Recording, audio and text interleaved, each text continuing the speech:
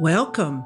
You're listening to Now That You Ask, curious answers to life's persistent questions as seen through the eyes of Akasha Halsey.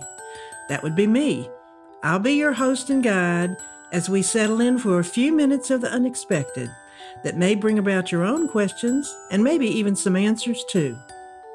Thanks so much for joining me. Now let's get started with the show. Spoiler alert.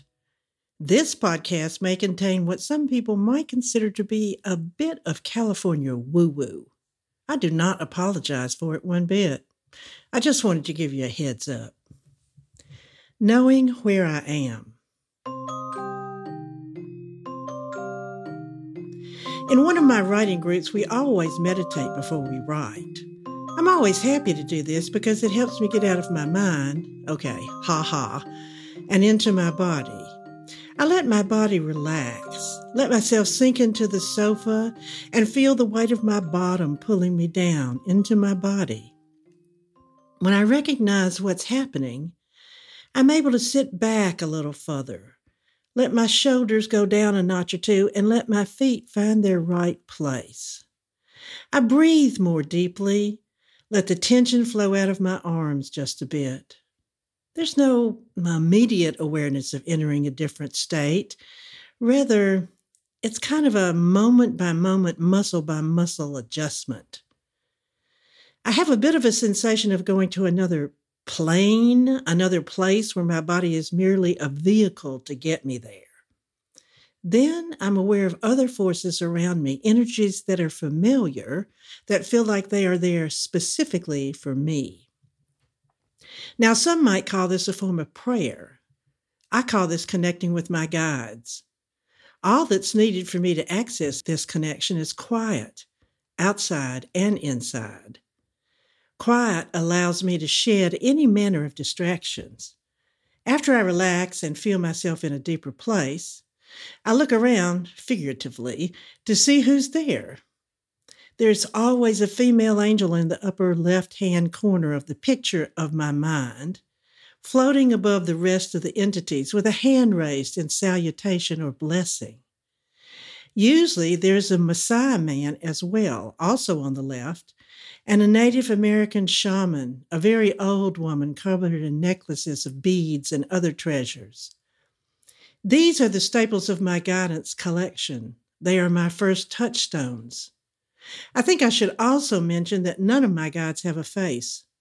I identify them by their energy and body only. I don't find this distracting because I've learned not to rely on anything other than how I feel when they are there. Next, I venture to the back of this picture to see who or what has come to help me today. Sometimes it's a forest of ancient oak trees there for protection to let me know they have my back. They were present almost every day at the start of the pandemic, and also when I had cancer, but now they don't make as many appearances as they used to. Often, members of my family who gave me specific gifts when they were alive can show up as well. My Aunt Kitty appears on those days when I doubt myself and what I'm doing, reminding me that I am fine just as I am, and she will continue to back me up no matter what I do. That is more reassuring than I can tell you. Lately, and perhaps because it's almost the 6th anniversary of my daddy's death, he shows up. It could also be because football season is upon us and we loved watching that together, but I prefer to think he's there as a reminder to stay true to myself and my values.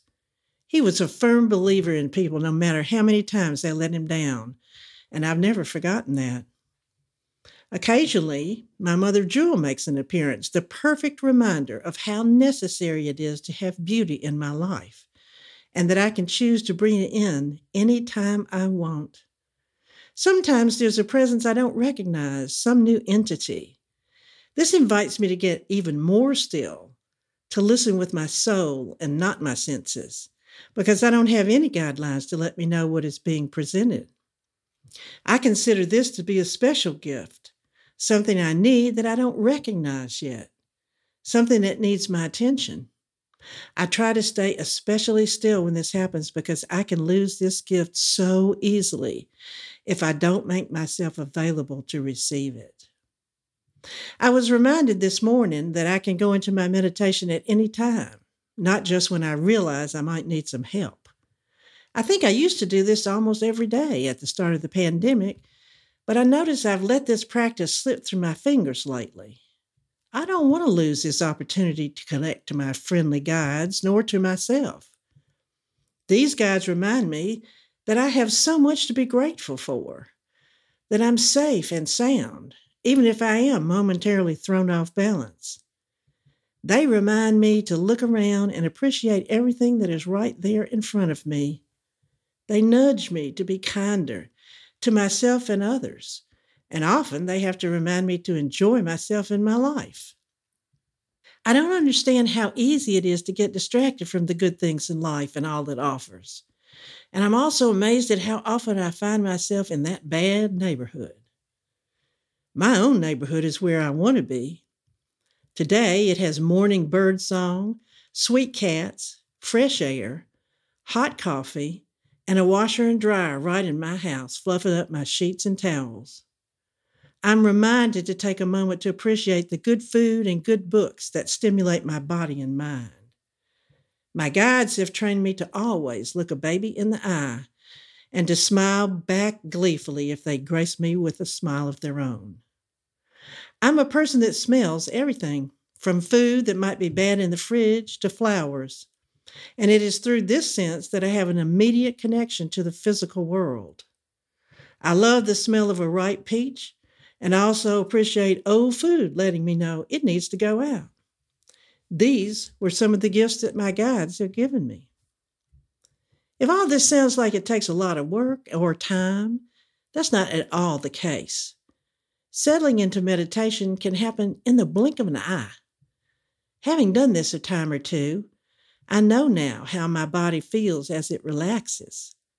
I know my guides will take me to another place, a place that resides deeper inside that doesn't get stimulated by outside smells or distractions.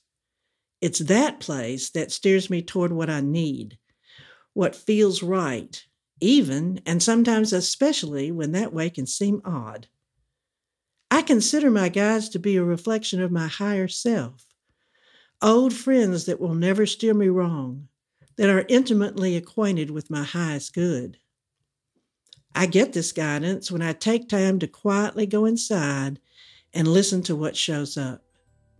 I need this guidance because even though I think I understand myself and know what I need, my guides have a deeper pool to draw from and look out for not only my daily needs, but those inner ones that beckon me towards grace in my life.